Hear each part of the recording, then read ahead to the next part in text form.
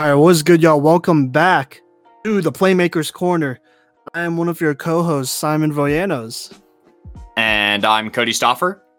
And I'm Liam Hughes. And here we're going to continue our little series on JUCOs, football JUCOs, that is, in America. And we're going to kick this off by talking about Last Chance U, specifically the most recent season of Last Chance U over at Laney College in Oakland, California. But before we get into that, I'm going to give a quick breakdown of what JUCOs are and their role in the football world. So basically, and this is going to come up a lot when we talk about Last Chance U, JUCOs really are some of the last chances for a lot of football players to get to the next level, wherever that might be. JUCOs may be just a little bit of a step up from high school, to be honest. But there are some JUCOs that are definitely, pretty comparable to some FCS or D2 type of schools. The thing is that, obviously there are some resources and stuff that they don't have comparable to those schools, but they get pretty close, though, I would say. And, every JUCO program is different because some JUCO, and it depends the state, because each state is totally different, so for California, for example, they can't give out scholarships for JUCOs. So all the kids there and all the kids in this latest season of Last Chance U over at Laney, all of them aren't on any sort of athletic scholarship. So, and as well, some in California especially, I don't know about all of the JUCOs there, but at least at Laney, there aren't dorms there, which in previous episodes of Last Chance U, there's always been dorms. And so, each junior college JUCO is different. Like some will have more facilities than others, right? But, generally, I guess the average JUCO won't have as great facilities as they do because it really is just a community college and kids just live with their parents or whoever and they go there and, to play football to get better. And honestly, JUCOs aren't, it isn't the worst option to say, because honestly, everyone really does have a chance to a degree. Like, I don't think they really cut people unless it's, for a really good reason. But JUCOs really are a good option. If you play against the right JUCOs, you will get attention from a school, from a D1, D2, D3. And trust us, these D1 or honestly, these colleges in general are always looking at the JUCOs because there's always that diamond in the rough. And kids who go to JUCO, sometimes they are looking for that next chance, but some of them already had that chance to go play college, or they had that chance in high school to go play college, but their grades weren't right. So for them to go to a JUCO, this is more like, I guess, not a step back, but a step forward in a way. But it's a step where they really got to work hard and they got to be on top of their own grind to make sure that they get to where they want to be. Because nobody's going to baby them. Let's be honest. Oh my gosh, some of these rosters are over 80 or 90 players. So to stand out, you really got to stand out. First off, your grades have to be good. That's a given. That really shouldn't even be a problem, to be honest. And if it is, then no college is going to look at you like that unless your grades are right and you could actually get into the school, right? So that's that. But for other kids, on the last episode, we did talk about Chad Kelly. Maybe they got in trouble at their last school. And so, okay, they need a year to mature. So they go to a JUCO, they get humbled. This happened to Chad Kelly for a little bit. This happened to Cam Newton, plenty of other players. They take that year to, get humbled, really, really figure out what it's like to, play football, and be on that grind and be, I guess, responsible for yourself, honestly. Because if they can't do that on the JUCO level, then they can't do that on any college level or even the pro level. So there you go. So those are a couple reasons why players go to JUCOs. And then another reason is maybe they don't get the playing time they want, so they go to a JUCO so they could get, a little bit more film, show that, hey, I'm not just a high school, like a good one-of-a-kind, like high school athlete. I could also be good on the college level, and then they get more offers from there. So yeah, I believe I covered all the reasons why someone may go to a JUCO. But anyways, let's jump into it. So with this series, we're the JUCO series in general. We're going to talk a bunch of JUCO players. We're going to do breakdowns, and we're also going to do a review of Last Chance U, like I was just saying. So we're eventually going to get to all the seasons, but we're going to start with Laney College in Oakland, California. So episode 1. How should we approach this? Let's just talk initial reactions. Who were the main characters or people to y'all that stood out, whether it's coaches, players, whoever, for good reason or bad reason? Well, I'll go ahead and start off. So, just as far as a quick synopsis goes, Laney College, at the time of this recording, is the defending national junior college champions, right? Yes. And therefore also the state defending champs in California at the junior college level.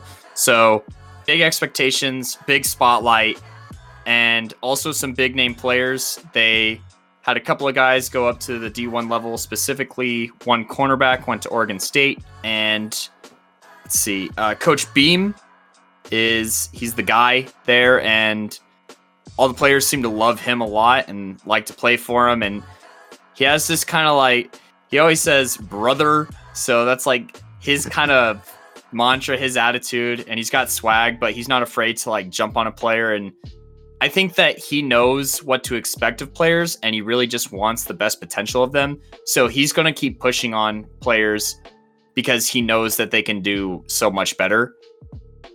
I'd say as far as biggest names that you get to know in the first episode is Rajon.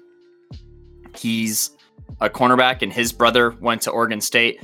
So he's looking at a few offers on the Division I level, and he's probably the best athlete on their team. Then you also have Dior Walker, who's their best receiver, and kind of like a guy who plays with a lot of heart. He's not super big, but I'd say he's really athletic. And then there's an RJ guy he's a wide receiver. He's really talented physically, but he has some mental barriers that he has to work through. And, oh gosh, I don't mess up his name. New? Who? New? Ooh. What? So New. Okay. New. We get introduced to him, and he has a couple of cute little kids, and he's holding it down, and we get to know him. I really like his story, and I think that it's a really good kind of it's a good callback to what Simon was talking about as far as like why people go to JUCO, because he was bagging groceries / doing like security at a Walmart and packing boxes, and he decided that he hated that, so he wanted to go back to school and actually try, because he said that high school they just kind of pushed him through basically. So he wants to get a better education, and he's also playing football, and he's a big dude. So, and he ends up being I mean, we're only a couple episodes in, but he's one of my favorite characters because he's always smiling and he's pretty funny. So that kind of shows football as like an opportunity. So those were some of my takeaways from the first episode as far as like characters and plot goes. Yeah. What about you, Liam? Who really stood out to you, or who did you like or not like? I think Dior Walker he's a great guy, and I like his he's got maybe not a cool story. I don't think we should like try to glorify it, right? But he's got a really interesting story. The kid has to work hard. He's got to work his butt off, and essentially he's homeless. And that's tough, but it makes for a compelling story. It makes for a compelling reason to continue with football and continue getting better and playing better, so that you can get another chance somewhere else. You know what I mean?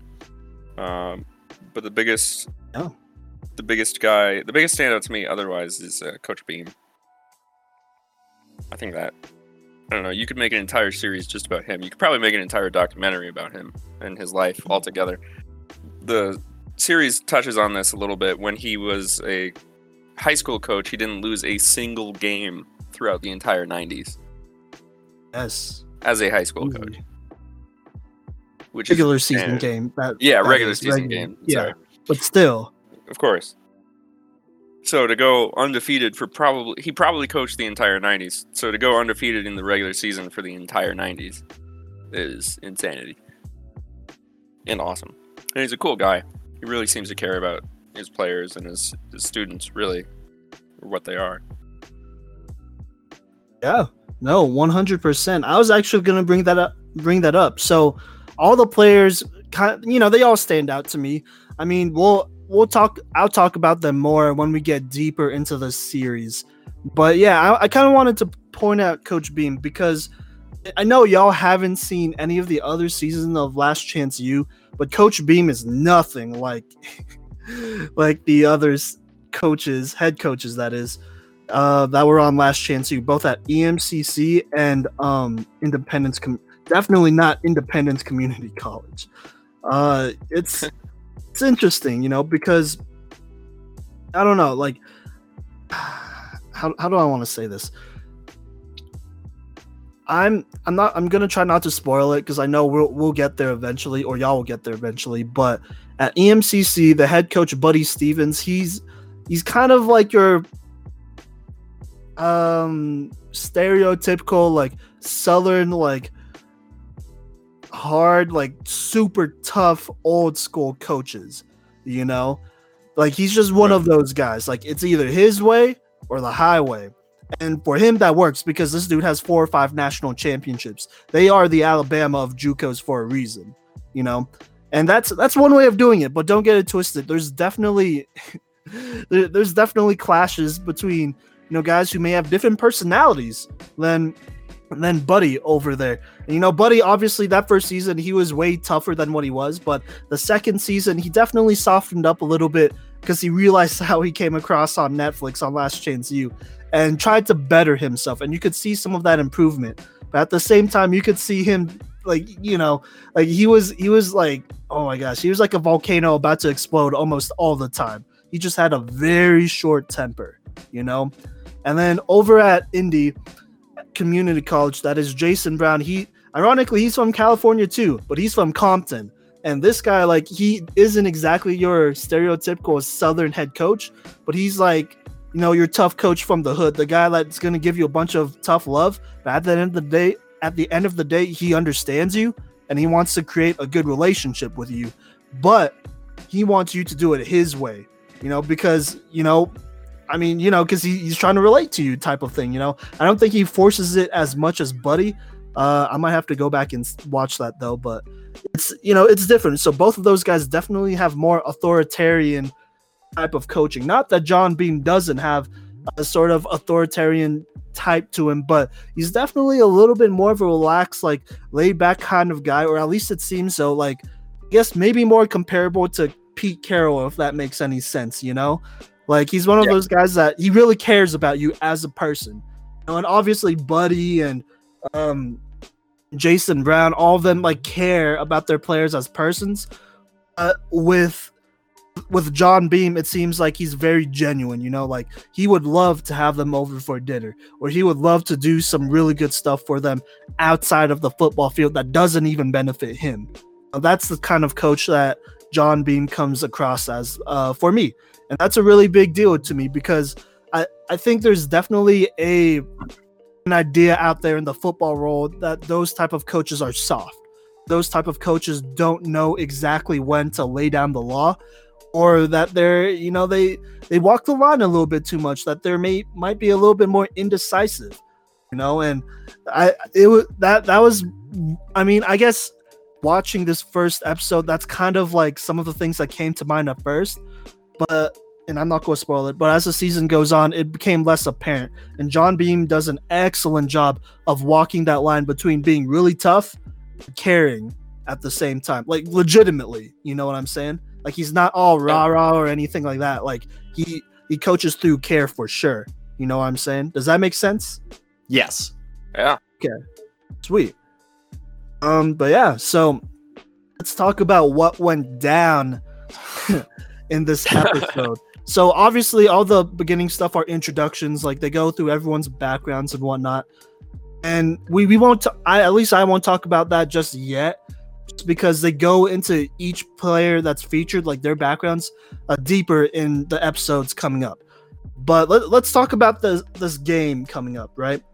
Like Cody said, they are the defending national champs, and so they go ahead and they play Modesto Junior College. So let's talk about it. Obviously they lost 33-20. I guess things were going pretty good to start. At least I thought so. And then I don't know what happened, but it just slipped away. Well, what did y'all think about that game before I go deeper into it?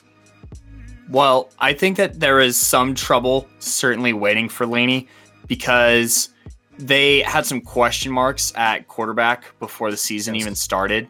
They had a couple of guys, but they weren't fully confident in any of them. I would say like the way they were for their starter when they won the championship. Right. Mm-hmm. And so, there's a little bit of a competition, and there's one quarterback, Kenny, who we'll talk about later, KJ, who he's pretty behind developmentally somehow, as far as because he should have been the guy really this year based off of like how long he'd been at the JUCO, but he's not. So, that was frustrating for them, and there's definitely some question marks. And I think during this game, it was kind of a lack of identity almost, and a lot of mental errors. They missed 2 field goals and an extra point attempt, I think, or something like that. Yeah. Which is like, you can't make those mistakes, especially as a defending national champion, because then teams aren't going to be afraid of they're thinking, oh, if we just hold them here to 4th down and they try and kick a field goal, then they're going to miss it, So I think that part of it was also that they were pretty complacent. So Rajon, who's once again, like I said earlier, one of the more talented athletic players on this team, he allows a touchdown, and, from a schematic point, it's the safety who should help him out on that cover 2 on the outside, because he gets burnt straight down the sideline. But I don't know, he followed him the whole way, and he's supposed to be the best player on the team, right? And so he needs to, if he's going, and he's a talker, which, if he can back it up, I'm all for, right? Cornerbacks are supposed to be cocky, they're supposed to be confident in their level of play, and they're supposed to trash talk the wide receivers.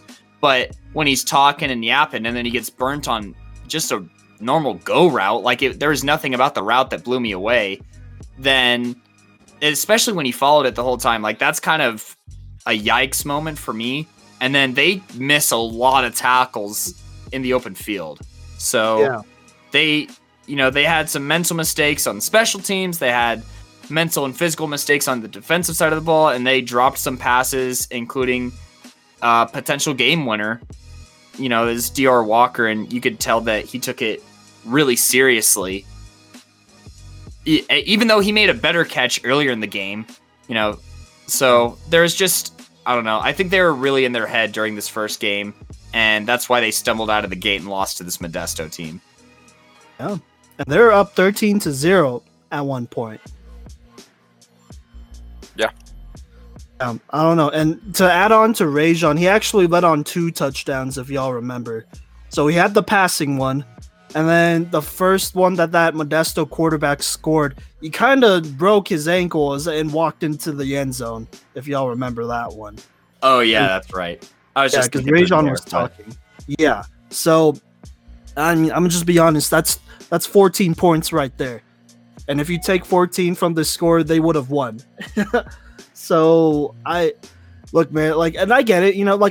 I personally prefer corners that talk a little bit more, because you need that extra confidence, because playing corner is a tough job to do. You're going to get burnt. You're going to let up touchdowns. Sometimes someone just makes a better play. But on that run play, first off, there's no reason Rajon should have gotten juked out. This dude's 6'3", so nail the quarterback. That's it. Push him towards the sideline. You don't gotta, I don't know, he tried to arm tackle him low key. Maybe he was trying to strip the ball, but that's not a disciplined play. So you got to do better there. And then on that, like you were saying, Cody, on that play where he got burnt, And sure, the safety could have helped, but let's be honest, this dude, he's Rajon Wright. He's supposed to be the best cornerback in California JUCO. And I'm pretty sure he's like the second or third best in the country. So I'm going to just be honest, this ball wasn't the greatest throwing ball in the world. And this receiver isn't like 6'5" or whoever that could just body this dude. Like, he was significantly shorter than Rajon. So that's a play where, you just got to get up and you got to make him pay for throwing your way. Like, it's a, if he was paying attention and if he was playing it a little bit better, he definitely could have picked that off as well. But let's not get it twisted. It isn't exactly his fault because, in my opinion, I felt like the offense definitely sputtered a little bit. Now, obviously, Dior dropped that pass. That was an interception, or that ended in an interception. But I definitely felt like there were a couple of times where, the offense could have gotten a little bit more, not just kicking the extra field goals, but those are a big deal. But maybe capitalizing in the red zone, which they just didn't do. So, what do you think, Liam? Sorry. No, you're fine. I think that you guys are both completely correct. There's a lot of almost personality errors going on, especially in that first game. True. You're just giving up on the plays. You can't be, a Rajon type and be the best player on the field and give up on plays. That's not going to get you to D1. That's not going to get you to the NFL. When are you going to start caring? If it's not at your worst opportunity, then why would it be at your best? If that makes sense. Yeah. So I don't know. I think it's cool though. I mean, it's cool watching the show and seeing that that directly impact play on the field, I think. Yeah, no, for sure. And you make a really good point. You can't, obviously, he already had a couple offers and whatnot, but you can't be playing lazy like that. Like, those are habits that aren't going to last you to the pros. Yeah, exactly. That's just facts. But yeah, I also wanted to point this out. When Coach Beam, when Dior dropped the ball, tipped it up and they intercepted it, I really liked how Coach Beam went over to Dior and told him, hey, don't worry about it. Like, you're good type of thing. Like, to me, that stood out because if that was Buddy Stevens or Jason Brown of the last seasons, they would absolutely rip into Dior. Like, they would make sure that this dude almost quits football if Dior was playing for them. I'm just going to be honest. You really don't see that a lot, especially out of older school types of coaches. So that really stood out to me because that's from a coaching standpoint, and this is a quick, learning point right here. But from a coaching standard, when you win, there's things you take away for sure. But when you lose, there are definitely things that you can take away. But if a player doesn't have that confidence or doesn't feel like they have that confidence, some of the stuff that they could have learned from a loss won't transfer over. So it's important to not beat them down all the time and be like, hey, it's fine. Don't worry about it. We'll get better type of thing, right? At least that's what I think. I mean, does that make sense? Yeah. Cody, what do you think? No, yeah, I definitely okay. I'd say that there's a difference between the players that Beam does call out and Beam doesn't call out, right? Like when he calls out Rajon, it's because, he knows Rajon can make those plays and should make those plays. But also that, Rajon doesn't think too much if he doesn't make those plays, right? Versus Dior, no one is going to be harder on Dior than Dior is, and I think that's goes to what you're talking about as far as not only does he care about his players, but he knows his players, right? Like he knows their personality and he knows how they function. So him knowing that he doesn't have to yell at Dior because he knows that Dior is going to be harder on himself than anybody else is. And that's why he adjusts to be like, that's all right. I know that you can make that play, right? And you will next time. Instead of, calling on him to step it up, he's just saying, I know you can, and doesn't want Dior to get discouraged, Yeah.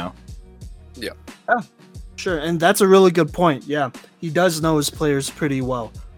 And that's, I mean, as a coach, I think every coach and teacher would say that, to teach, coach up your kid the best you can, you got to know them as well. But, it's hard for some, because some people just don't pick up some of those little things as well. You know what I mean? Like, they don't empathize as well, maybe is a better way of saying it. So, yeah, no, for sure. And I think, and this is important because if Coach Beam got on Dior, then his confidence would have dropped. And then, later on in the season, that's going to be something that, it's something to keep an eye on for sure. But, yeah, so that's all I got to say about that episode. Do y'all have anything else to add about it? Any reactions? Y'all feel about it?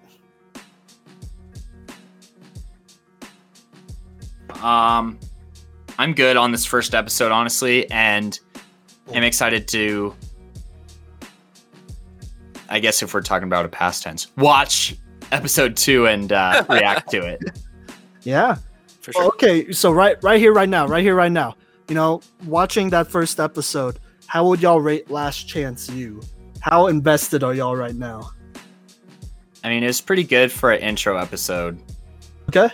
But yeah, I think it's really hard to judge a whole series or like even a season off of just the first episode, Yeah, well, it's a raw reaction. So it was good. Okay, cool. Yeah, to be honest with you, other than watching like a couple episodes of Friday Night Tykes and stuff like that, I've never really watched like a sports show. Well, I guess I've watched Hard Knocks, so maybe I should take that back. But yeah, I guess I haven't really invested myself super deep into a sports show like this. That's almost documentary style. So I really liked the first episode. I'm pretty invested in it, and we're gonna keep watching. So okay, sweet, sounds good. It is a really look. I'm gonna be honest with y'all. This is probably one of the GOAT sports documentary series out there, at least the ongoing one. So yeah, well, coming up next, we're gonna talk about one of the stars of Last Chance U, not on this season, but in a previous season, season 2 of EMCC, Dakota Allen. Coming up next, we're gonna do a breakdown.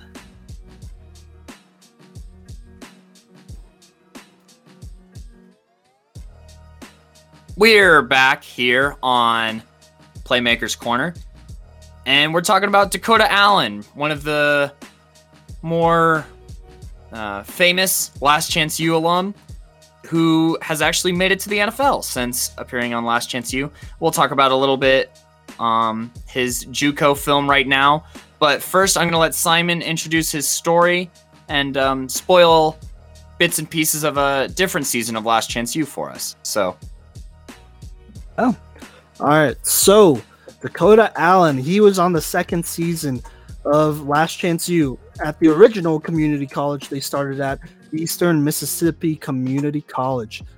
And honestly, I'm not gonna talk too much about what happened in Last Chance U there, but honestly, like, he kind of just came off as somebody that really didn't belong at a JUCO.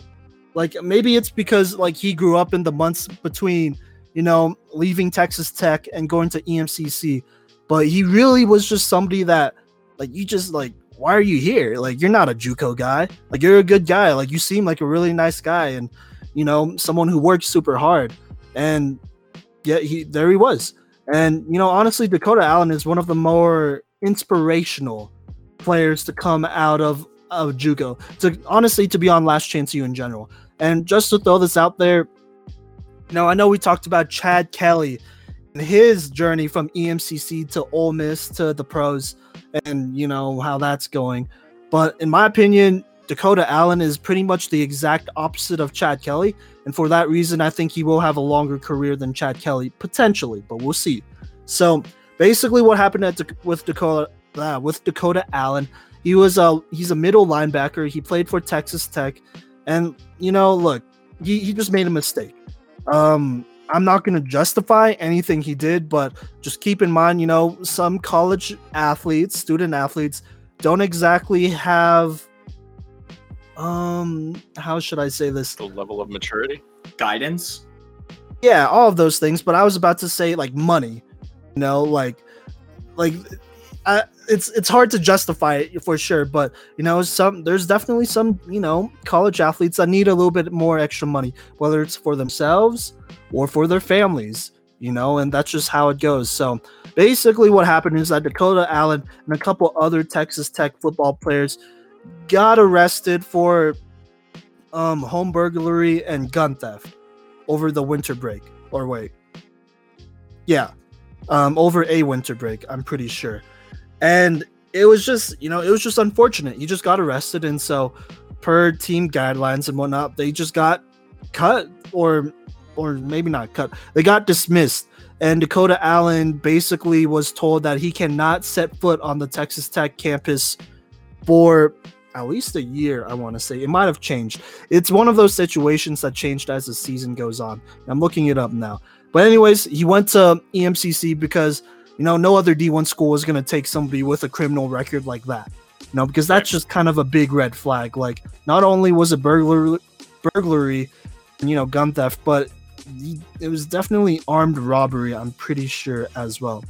Those charges eventually got dropped. So, I'm not going to speculate on that because there's a lot of things that could have been thought about that, whether it was fair, unfair, whatever. It's just one of those things, honestly, where you got to read the story for yourself or watch Last Chance U and make a decision, because it did seem a little sketchy. And let's be real, it's Lubbock, Texas, so it is what it is. But he went to EMCC. He matured greatly. He was, and honestly, he just came off as a really nice guy. Like, I know, look, this isn't a religious podcast by any means, but this dude was definitely someone who was more religious and was a man of God, and he would lead Bible studies with his teammates at EMCC, and he would be in all of those. And he actually got baptized while he was at EMCC, and he talked about how this was God's plan, and God's got him. And it's just one of those things where you got to pick yourself up from a mistake, and you got to do better and give it your all and just be a better person every day. And he was just one of those types of players. And he just always had a good attitude. He worked super hard, and he was just a great leader. And it was known, like, honestly, on Last Chance U, they really didn't have to give him as much screen time as they did, because you just knew that he was a leader. Like, the way he carried himself, the way he would try to, get his defensive, I hate to call out specific groups, but specifically his defensive linemen to work a bit harder, to stay on that grind. Like, he was that dude. That EMCC defense would have been nothing without Dakota Allen. And, I'm just going to be honest, like, he's just one of those guys that you need in a locker room, that everyone needs in the locker room. He's a glue guy, 100%. So with that being said, we're going to break down some of his film. Obviously, I've seen some of it from watching Last Chance U, but I'm curious about what y'all think about Dakota Allen at EMCC. We have some of his JUCO film and some of his high school film, but let's start off with strengths. Cody, Liam, either one of y'all want to start? I can kick us off here with his strengths. So Dakota Allen, at least at the JUCO level and at the high school level, I think that he played very disciplined on the play side, and he played more aggressive on the backside of whatever play he was on. And that's kind of what you want from a linebacker. If the play is going the other direction across the field from where you are, you want your backside linebacker to really fly towards that, and act instinctively. And then on the play side, you want to make sure that they do their job and they play their gap. And at the JUCO level, he did exactly that. And I also want to applaud him as far as like play recognition goes at the JUCO and high school level. He was very good, especially in the pass coverage, at playing his zone and also anticipating the snap. So Dakota Allen was brought on the blitz a lot at the JUCO and high school level, whether that was off the edge or through the middle. And he knew just how to time it so that he didn't have to get hands on him, which is the way that he had to play, because Dakota Allen is pretty undersized for a middle linebacker, but he was just so fast and great at anticipation that he was able to compensate for that and get after the quarterback or blow up the run play before it even took off. So I'd say great play recognition and his discipline on the play side. And then I'd also say that, his ability to be moved to the edge, he was just so fast off the edge that tackles at the JUCO and high school level could not catch him. So He's very fast off the edge, and that made him a serious threat, especially on pass plays when he wasn't in pass coverage. Those are my strengths of Dakota Allen at the JUCO / high school level. All right. I would agree with those. Go ahead. And I don't know. I have some pretty similar strengths. The main one for me is versatility. I think, being highly athletic and being able to be moved around the field and play anything from like small edge to middle linebacker to like even to almost a pass rushing middle linebacker, which he got brought on the blitz as a middle linebacker quite often anyway, even when he wasn't playing edge. But also being good in pass coverage, that means quite a bit to be able to be that style of player, and a system is going to find a place to put you in, and they're going to find a place to make you excel. So that's a lot to be excited about as far as his strengths. The biggest thing otherwise for me would be his patience. I think you saw it a lot, especially on like run coverage. His patience to wait to see what the running back was going to do and wait to see how the running back was going to act before he jumped on the ball and before he attacked. And he got a lot of good plays there from that. Yeah, no, absolutely. He was a beast in high school and at EMCC for sure. And obviously, it's JUCO, so these type of players should be dominating, right? But it's still impressive nonetheless. It's still football. So, like, he, more than anything, I mean, obviously he already played D1 football, like, pretty close to a full season, if not a full season. So everyone kind of knew what he was about. Like, it was just one of those things like, all right, well, what's the issue? Like, what's up with that charge? So that was more of the thing with Dakota Allen. Like, nobody really doubted his football, like, skill. It was more like, all right, is he mature? Is he good to go? Is his grades right? And it was 100% check, no matter what. Like, from the moment he stood or stepped foot onto EMCC to leaving, he was on top of it. And congrats to him, because there are plenty of players that weren't on top of it that we'll talk about soon here. Well, maybe not soon here, but maybe in future episodes for sure. Yeah, no. So I 100% agree. Dakota Allen is a little bit, I guess, smaller for a middle linebacker. He is around 6 foot 6'1". I looked it up. He's listed at 231, but that's his, obviously his pro playing weight. At EMCC, I would say he's probably closer to 220, 225. So not bad. It's okay. But honestly, he played really well for his size, though. Like, he was quick off the, I won't say this too much, but I would say that he was pretty quick, like, maybe not elite speed, but he just anticipated really well. So maybe that came off as making him looking a little bit quicker than what he was. But that's a really big deal, because that just means he has really good instincts, right? Especially against the run. I would say against the run, like, he was everywhere. And, he would, in addition as well, he would also call some of those defensive plays and audibles while on defense, and that helped a lot while he was at EMCC. We saw a little bit of that on Last Chance U for sure. So, his IQ is really impressive in my opinion. He just knows where to be. And, maybe if he doesn't know 100% where he's going to be, he has that feeling, and sometimes, honestly, that's just not something that you could teach in all middle linebackers and all defensive players. He just has a nose for the ball type of thing, I think y'all mentioned this a little bit before, but he has a really high motor. Like, this dude hustles while he's on the field. It'll be rare. Like, you'll be hard pressed to find a play where he's not, like, going for the ball or chasing the ball or finishing a play. Like, he finishes a play to the whistle. And, there are definitely some players that we've done breakdowns of who, maybe they don't do that exactly. Maybe they let off the gas just a little bit, but with Dakota, he's going, as hard as he can, and which is a little bit surprising because he really doesn't have an injury history at all. Like, I tried looking it up. I really did.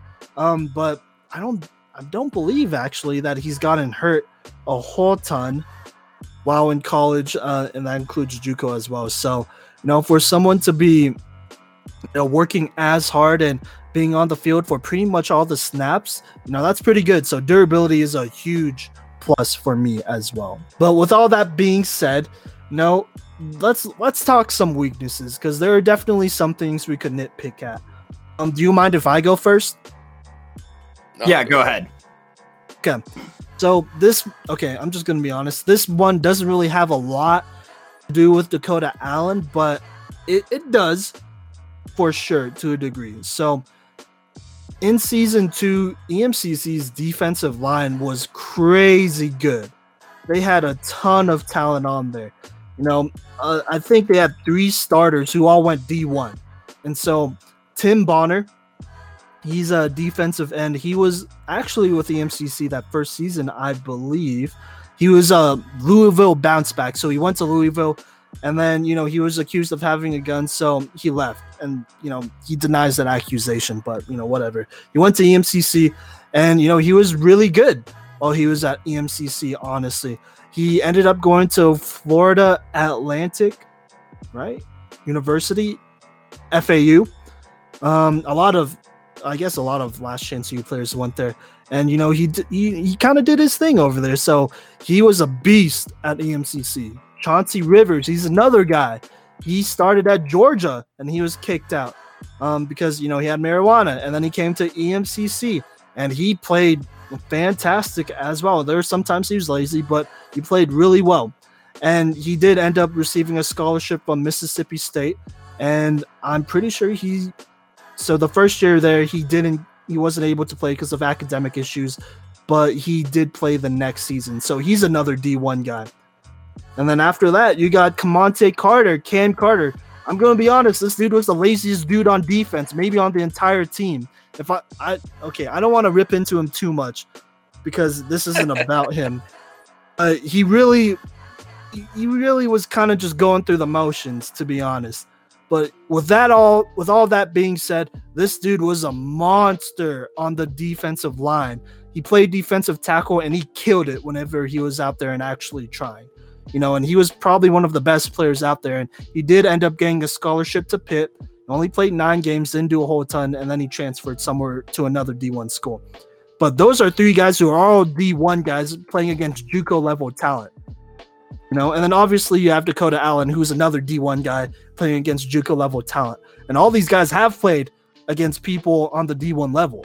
So, part of me, this isn't all Dakota Allen's fault, obviously, but he definitely had a lot of help. There are times where, he didn't have to do a whole ton of block shedding, so you really didn't get to see a whole ton of that. And honestly, there are definitely times where it was easy to find where the running back was because the holes or whatever that the defensive line opened up for him were huge. It was obvious. You really couldn't have missed it unless you have the vision of Trent Richardson. Second-year pro Trent Richardson. So there you go. It was really hard not to be super good if you were Dakota Allen. But yeah, so that's really all I got to say about Dakota Allen in terms of weaknesses at EMCC, though. So, what about y'all? Cody, go ahead. So his weaknesses at Dakota Allen / the high school level, just because there's more film there. So, I talked about discipline on the play side, but there are also times where he looked a little worried to make a mistake on the play side. So instead of filling a gap at the line of scrimmage, he tackled the running back 3 or 4 yards past the line of scrimmage when he recognized it and he saw it, and he could have made the play sooner, but he played it safer, it's a nitpicking. I'll admit that. And I'd also say that while he's fast off the edge and fast on the blitz, his lateral quickness left something to be desired. His arms and legs didn't look like they were coordinated, if that makes sense, when he was moving from side to side. So I'd say playing conservative on the play side, his lateral quickness left something to be desired. And also he didn't show a plethora of moves or engagement while blitzing. And we'll talk about the repercussions of that at the collegiate level here in a little bit. Pass it over to you, Liam. Well, to be honest, just so looking at watching is I'm a little bit less experienced with defensive play and how to address defensive play and defensive weakness. But I would agree for the most part with what both of you said. Looking at his high school and JUCO stuff, he definitely, I think that he doesn't have the best hands, just to be honest with you. I know it's not really the greatest complaint against like a middle linebacker or an edge, but if you're going to be going for, I think that he doesn't try to break up passes very much. He's very conservative. He goes for the tackle. He doesn't play the ball. Essentially, that's what I'm trying to say. And he doesn't like Cody said, he's not aggressive enough in that playmaking situation. Like sometimes he'd have the step on the guy and he'd just go for the tackle, right? He wouldn't go for the pass breakup. He wouldn't go for the pass deflection or even the interception. Best of all, right? So I think maybe that's a mental thing where he's not confident enough in his own hands and in his own playmaking ability to attempt that, right? Like the interceptions that I saw were him. Yes, I think he made one aggressive interception, but for the most part, they were just kind of like the ball was thrown to him, right? So I don't know. That's my take on it. I hear you. Yeah, and I 100% agree. Actually, well, I honestly that just kind of applies to him just being a little bit more conservative in general. There are definitely times he should have pushed, the tempo a little bit. Like he should have been a little bit more aggressive. And I would agree with the interceptions or pass deflections for sure. Like, I don't know, maybe if it's just because he feels a little awkward, like getting into the right angle, or maybe he just doesn't know how to get into the right angle of like either picking off the ball or, maybe not like jumping a route, but like he has, how should I say this? I feel like he just couldn't, I don't know, like he was just super disciplined, right? Which is good. But there are definitely times where maybe he, like Cody said, he second thought, like he second guessed himself, and he was afraid that if he jumped the route, then it would throw him off and throw him out of position to be in, to make a good football play, a good conservative football play, I should say. I think that's the word I'm trying to get out. So yeah, I totally agree on, especially pass defense wise, he could have been way better in my opinion. But yeah, it worked out. One thing I would say about that is like maybe he has his coach's voice in his ear. You know what I mean? True. What I mean? Like maybe he's hearing his coach say, just make the tackle, just make the play, just hit the guy, just bring him down, stop the the big yardage. And maybe he's not trusting himself enough.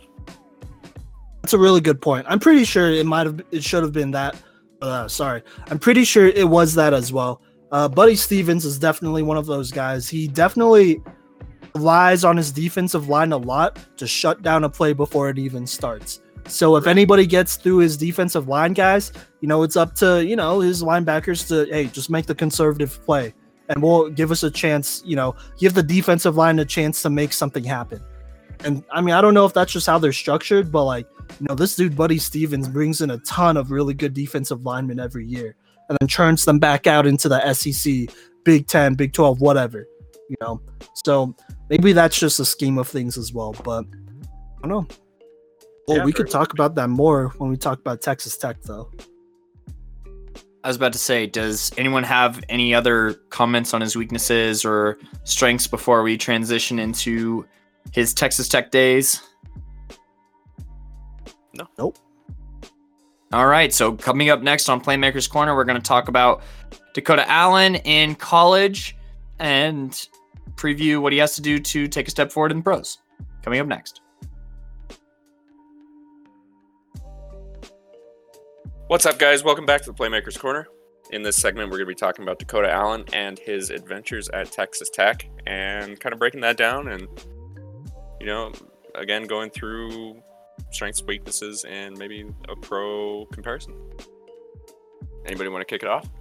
I'll go ahead and start on his strengths because I'm going to be speaking a lot more on his weaknesses here in a bit. But I will say that Dakota Allen, I think that he was pretty good in pass coverage at Texas Tech.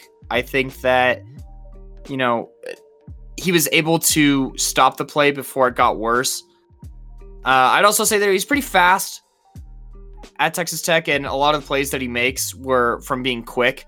Whether that was flying to the hole or flying to the quarterback, and he was able to make up ground sometimes. And for the most part, he also was pretty technical on his tackles and compensated for his size fairly well just through technique alone, as far as like breaking down and aiming for the hips. So those are my big strengths for Dakota Allen at Texas Tech. Okay. Want me to go? Yeah, sure. All right. Honestly, he really didn't miss a step.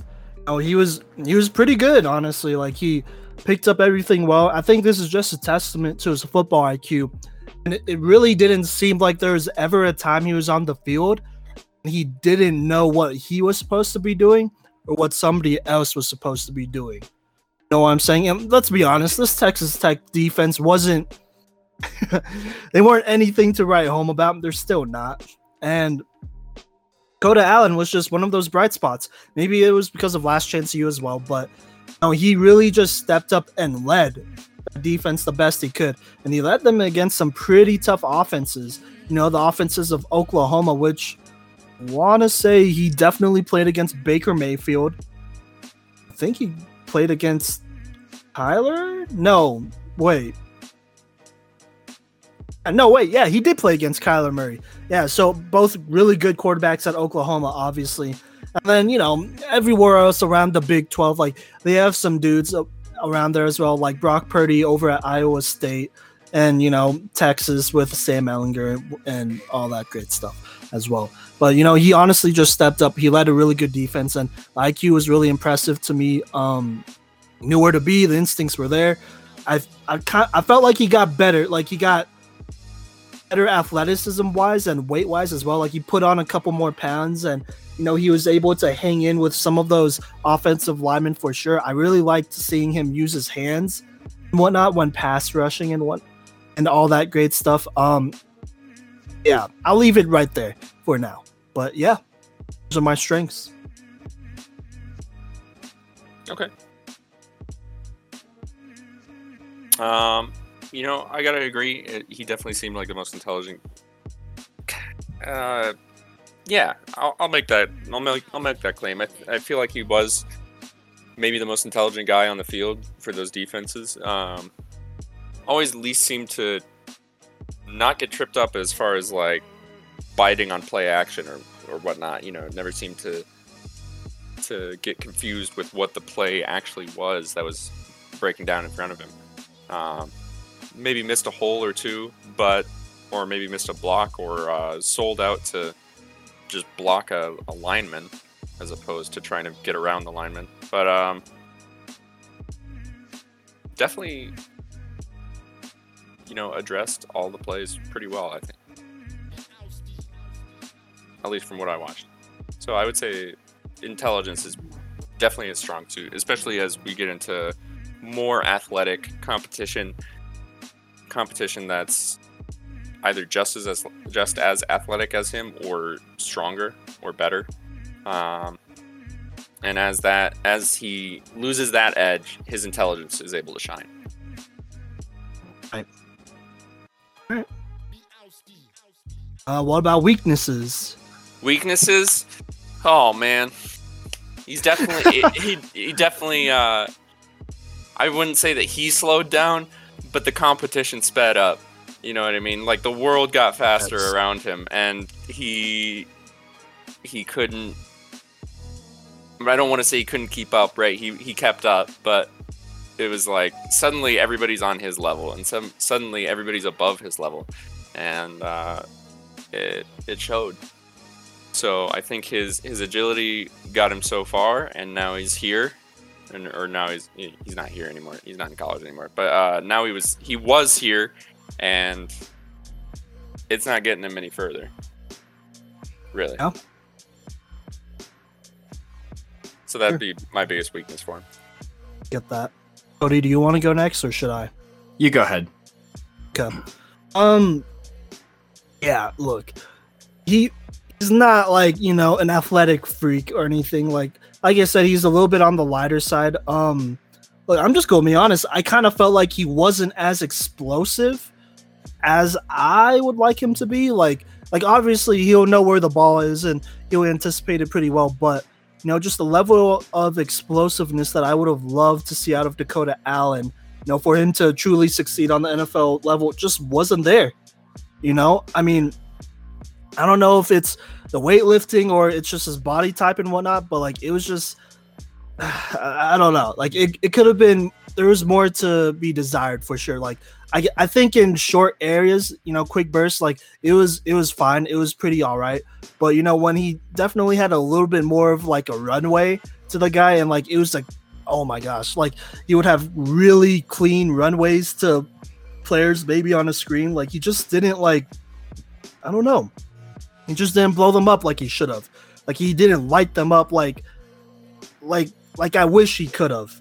And so that's definitely something to critique him on. Also, I would say pass rushing wise, like, he's fine. Like he has quick hands and whatnot. Like he knows how to use his hands, but the thing is he used a lot of finesse moves when trying to get around linemen. Like I feel like he didn't do a great job of absorbing a block and then really fighting to get that off. Like I think that really has to do with his strength on that level for sure. Because he just didn't have very strong hands. Like there are some guys who have very strong hands, and maybe they have boxing backgrounds or whatnot. But with Dakota Allen, it was just like I don't know. Like I wanted to see him like just rip an offensive tackle or guard's like arm off of him. But I really didn't see that. I saw him ducking and, doing really nice, nifty swim moves and being very technical. He just didn't do it for me. He just wasn't as strong as I'd like to see him in. So I think strength in general, explosiveness for sure, is something that was kind of a big deal when it came to Dakota Allen. In my opinion, that is. So, yeah. I can bring us home here with Dakota Allen. I was not very impressed by his film at Texas Tech. I think that he got blocked super easily by linemen, especially linemen who got to the second level. Like, I think as soon as a lineman got their hands on him, he wasn't going to make a play. And I think that Simon had a strong point that Dakota Allen just isn't as strong as he needed to be to take that next step. And I think he regressed a lot in his second season at Texas Tech from his first season at Texas Tech. I think that also maybe Liam had a point about like the coach being in his ear or something, and he overthought things. But sometimes he would just whiff on the hole, and that's not something that I'd like to see out of a middle linebacker, especially when he ends up going, like he would just be on the outside of the hole, and like the hole where he was supposed to be was like pretty obvious, and he just missed a lot of the time. And I don't know, some of the angles that he was taking weren't very impressive to me, especially like to make sideline plays. He would be kind of flat, and I feel like he just needs to know that he's not as fast, so he might have to take like a wider angle to get to the ball, and he just didn't do a very good job of that. And I'd say that he was, I think his size caught up to him at that level, especially against those huge linemen. He just wasn't able to compete really as much, and that's why he ended up going in the 7th round of the NFL draft. Was, I just don't think that he got big enough or didn't improve in the offseason. And so then that next year, after people had film on him, they knew how to counter him, and it was pretty easy for teams to get around him, honestly. Yeah. Yeah. I 100% agreed. Have y'all looked up his combine numbers as well? Yes. So yeah, he had those. He ran a 4.77 on his 40-yard dash. He had 23 reps on bench press, and his top speed on the 40 was like a 17.5 miles per hour. It wasn't near an 18, which he really scored kind of poorly on a lot of his combines. And the only thing that kind of carried him to the final grade that he had, which out of 100 was a 47. the only thing that really carried him was his agility, which, I never doubted. And we've always talked about his finesse and, like he can move, but I don't know. He definitely did not help out his case with this combine. No. So that's that. Okay, well, let's talk about Dakota Allen and the pros. So I'm just going to give a quick review. He was drafted by the Rams, I'm pretty sure. So he was on their practice squad. He made some plays in the preseason, but obviously it wasn't enough because he went to the practice squad. Then I want to say the Raiders picked him up for a little bit, and then they dropped him. And then the Jacksonville Jaguars currently have Dakota Allen. So yeah, but with Dakota Allen, let's talk about some of the things he could do to succeed on this next level, and then we could talk comparisons with that. Is it okay if I start? Yeah, go ahead. Okay, sweet. Look, straight up, I'm not concerned about this dude, getting in trouble or not being able to learn a playbook on time. Like, in my opinion, he's someone that could be a very reliable guy. Honestly, he just has a couple things he needs to tweak. And maybe if it means going to the XFL potentially and tweaking it there and kind of maybe becoming a star there, or even the CFL, that might be the move, because there have definitely been players that needed a little bit more time. Look at Cameron Wake. He was one of those players for sure. So I'm not going to put out of the question that Dakota Allen could be really good, because he does work really hard. But the things that he needs to work on especially is, I think he needs to just get better as a pass defender, straight up. Because there were definitely times at Texas Tech as well, in some of the preseason games where he would sit in his zone and, he'd do his job and not, but I would like to see him be, use his instincts a little bit more and be a little bit, well, maybe not a little bit, a lot more aggressive as a pass defender. I'd like to see him really get his hands in there and, either pick off the ball or deflect it. Because there are plenty of times at Texas Tech where he would let the player catch the ball in front of him and then make the quick tackle. And look, that's cool. You're being conservative and he's a good tackler, but if the pass play could be prevented altogether, then do it. So I think he needs to gain some confidence, a little bit more awareness with that, and just be a better pass defender. Even in man too, like he has some things he needs to work on. He needs to get a little bit smoother and whatnot. And honestly, because he is a linebacker, use your hands. And that kind of brings me to my next point, get stronger hands. I don't know what he got to do, whether he has to box a little bit more or, lift a bunch more, but he needs to get stronger hands. And it's possible. Strong hands, it's not exactly a genetic thing. Sometimes it is, but I definitely think he could get much better and have much stronger hands just knowing him. Yeah, so I'll leave it there. And then my comparisons, I would say, okay, it's a little hard. He might actually have to switch positions, but he could definitely still play linebacker. I would say his ceiling might be a lesser version of Deion Jones to a degree, because they kind of have the same, body type and whatnot for sure. I'm pretty sure they're both 6'1", 230. Deion Jones might weigh a little bit more, and he's definitely a lot faster, but I could see some Deion Jones in him for sure. If he could, because I feel like he has the ability to be a better pass defender as well. So if he shores that up, I could see a lot of Deion Jones, really good against the run, stuff like that, but a little bit lighter and could be versatile and moved around for sure. Obviously his floor would be not a pro player, but if I really had to pick, I would probably pick Mark Barron, maybe. A solid, okay, rotational third, second string type of guy. Can maybe start 1 or 2 NFL games, not playoff games, but regular season games potentially, and not, be a complete screw up. I could see a lot of Mark Barron for sure, just kind of being a little bit out of place because of the way he is, because of how hard he works, because he's a great locker room guy. He'll be around for sure. Yeah, but he does have a lot of development. What am I saying? Developing. I'm sorry. I'm dying right now. He has a lot of developing to do, but it's really not that far off in my opinion. I think it's pretty attainable in my opinion. It's not like it's, out of this world. So that's what I gotta say about Dakota Allen. And I would bet on Dakota Allen achieving those than Chad Kelly ever achieving his ceiling. So even half of his ceiling. So there you go. Mind if I pick up where you left off there, Simon? Yes. So actually, I was going to say Dakota Allen's ceiling is Mark Barron because they're pretty similarly sized, but both are too slow to play safety. And the most unfortunate thing about Dakota Allen, I think, is you can't coach speed. And I think that, if he wanted to be a starting linebacker in the NFL, he'd have to get a lot faster.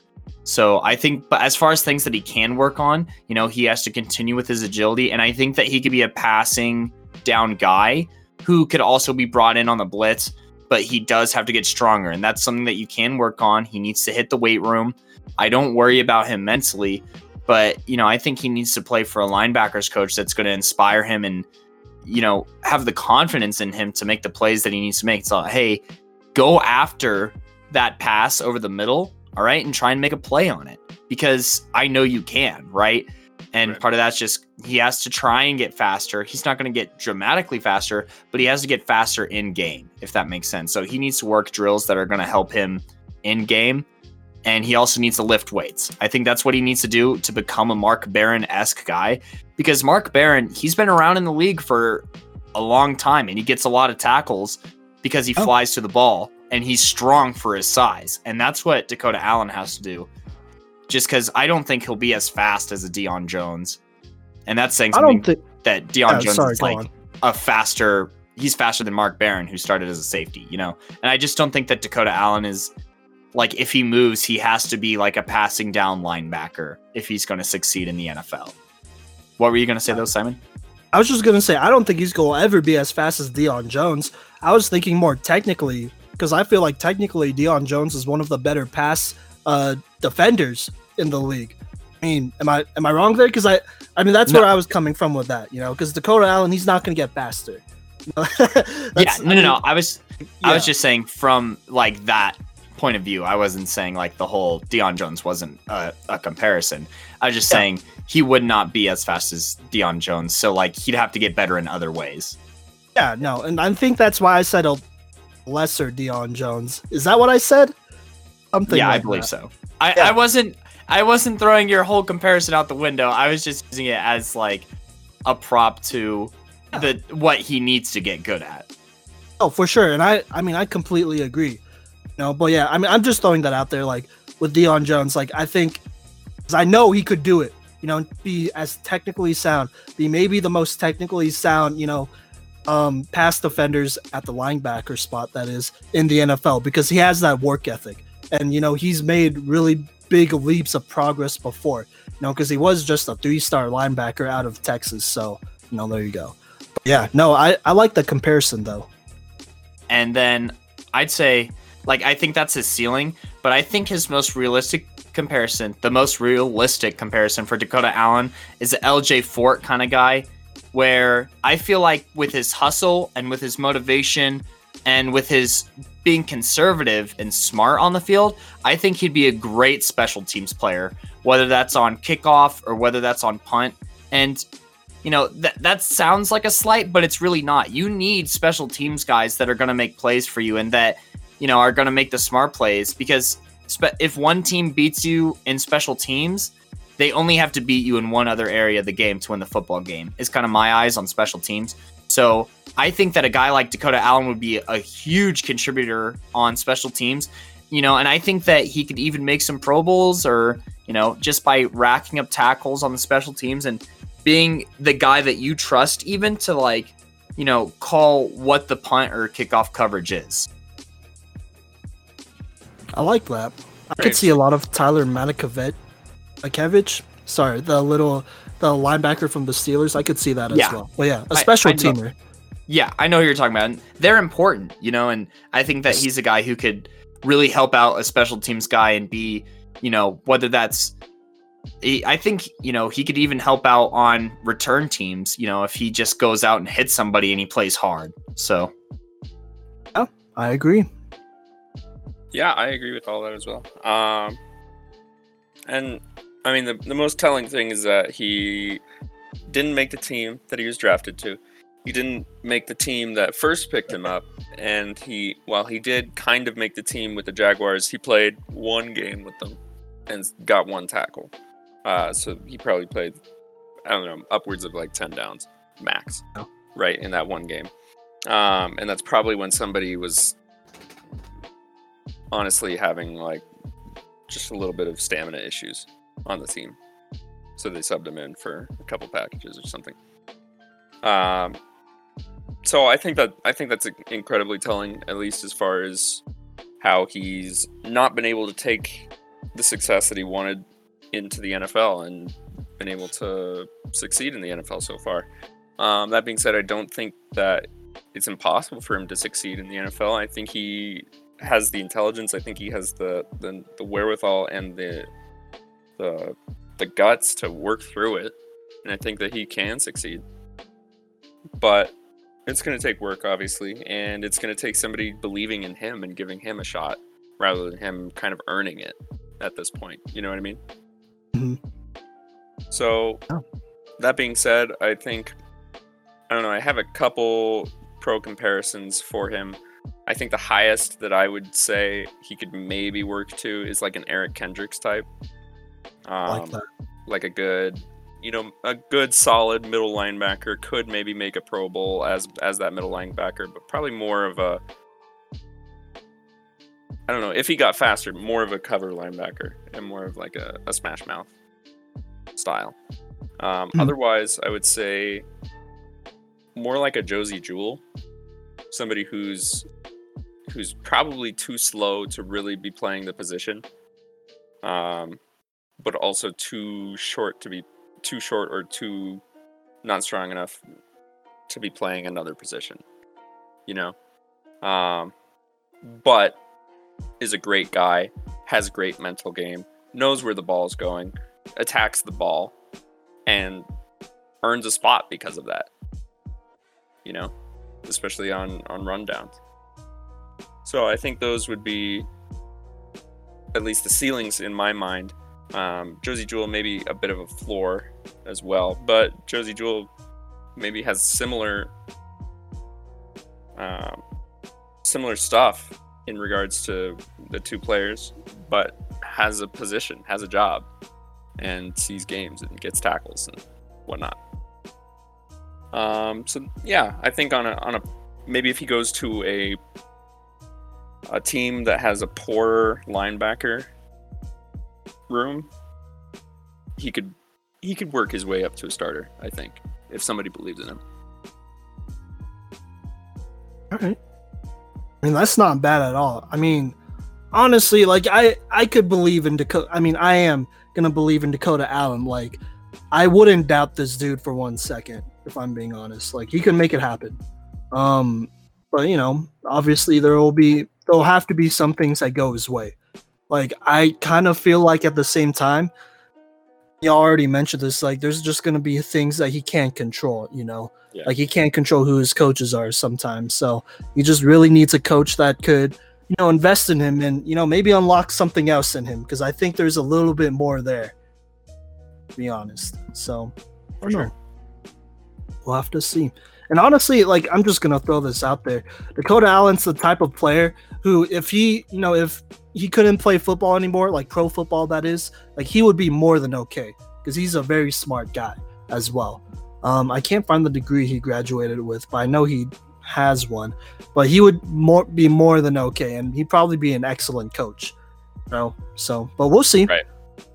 And that's I think where a lot of coaches come from, is they had the mental game and they had the physical game for quite a while, but then it fell off in the NFL, and now they're coaching because they understand the game perfectly and they know where they fell short, so they know what needs to be seen. Yeah, no doubt. He'll be all right either way. Yeah. I really would like to see him in a developmental league, though, whether it's the XFL or CFL, because I think, honestly, at this point, that might be more beneficial than him hopping from NFL team to NFL team, because I feel like there's just not enough time when he's on NFL teams for short stints to really, like, learn something that's meaningful, because there just might not be that one-on-one time available. So if he does go to the XFL or CFL where it is a little bit more his level, and he has the opportunities to learn a bit more and take his time, I think that'll be much more beneficial. Yep. I agree completely. Sweet. I could even see him making a career in the XFL, honestly. Yes. And I don't think that'd be the worst thing in the world for Dakota Allen or in the CFL. So I mean, he'll probably make more money with a career there than being paid the league minimum at the NFL level. Maybe. I don't know. The league minimum's pretty good. The league minimum's pretty good. It's only getting better, maybe. I don't know. It usually is. Yeah. But we'll see, though, because, like the way I'm thinking about it, say he goes to the XFL and he becomes like, the face of the XFL. I'm going to be honest, they're not going to be able to pay him a lot more money, but they might be able to give him something more valuable, like a stake in the company. Maybe The Rock makes it happen, because this is a smart guy. Like, he knows what he's doing. And to be honest, like one day he probably could be a commissioner of a football league. I'm just being honest. Or maybe a players representative. I don't know, something like that. So that might be even, a little bit more beneficial for him in the long run, considering if he makes XFL good and, helps them stabilize out, there could be a lot of, this goes for anybody, but there could be a lot of really good financial opportunities there for sure. Sure. But yeah. Absolutely. Well, that's all I got to say. Yeah, that's all I have on Dakota Allen. I obviously wish him the best. And, we'll be keeping tabs on him. And he'll succeed somewhere, somehow, in something. Yeah. That no doubt does it for this episode of Playmakers Corner podcast. You can find us on Twitter, Instagram, and Facebook as far as social media goes. You can listen to this podcast and share it with your friends on Apple Podcasts, Spotify, Google Podcasts, and Anchor, as well as a plethora of others that you can find readily available on Anchor, and I believe on YouTube. Yes. I've been just told yes by Simon. So on YouTube as well. Please share us with your friends. If you have any prospects that you'd like us to look at, or any experiences in the JUCO realm or in the high school realm from a coach or player perspective or as a prospect perspective, just let us know. We'd love to have you on the show. I've been Cody Stauffer.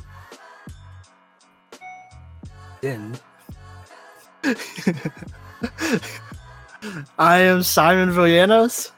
And I was Liam Hughes. Thank you so much for joining us on episode 2. Catch us on episode 3.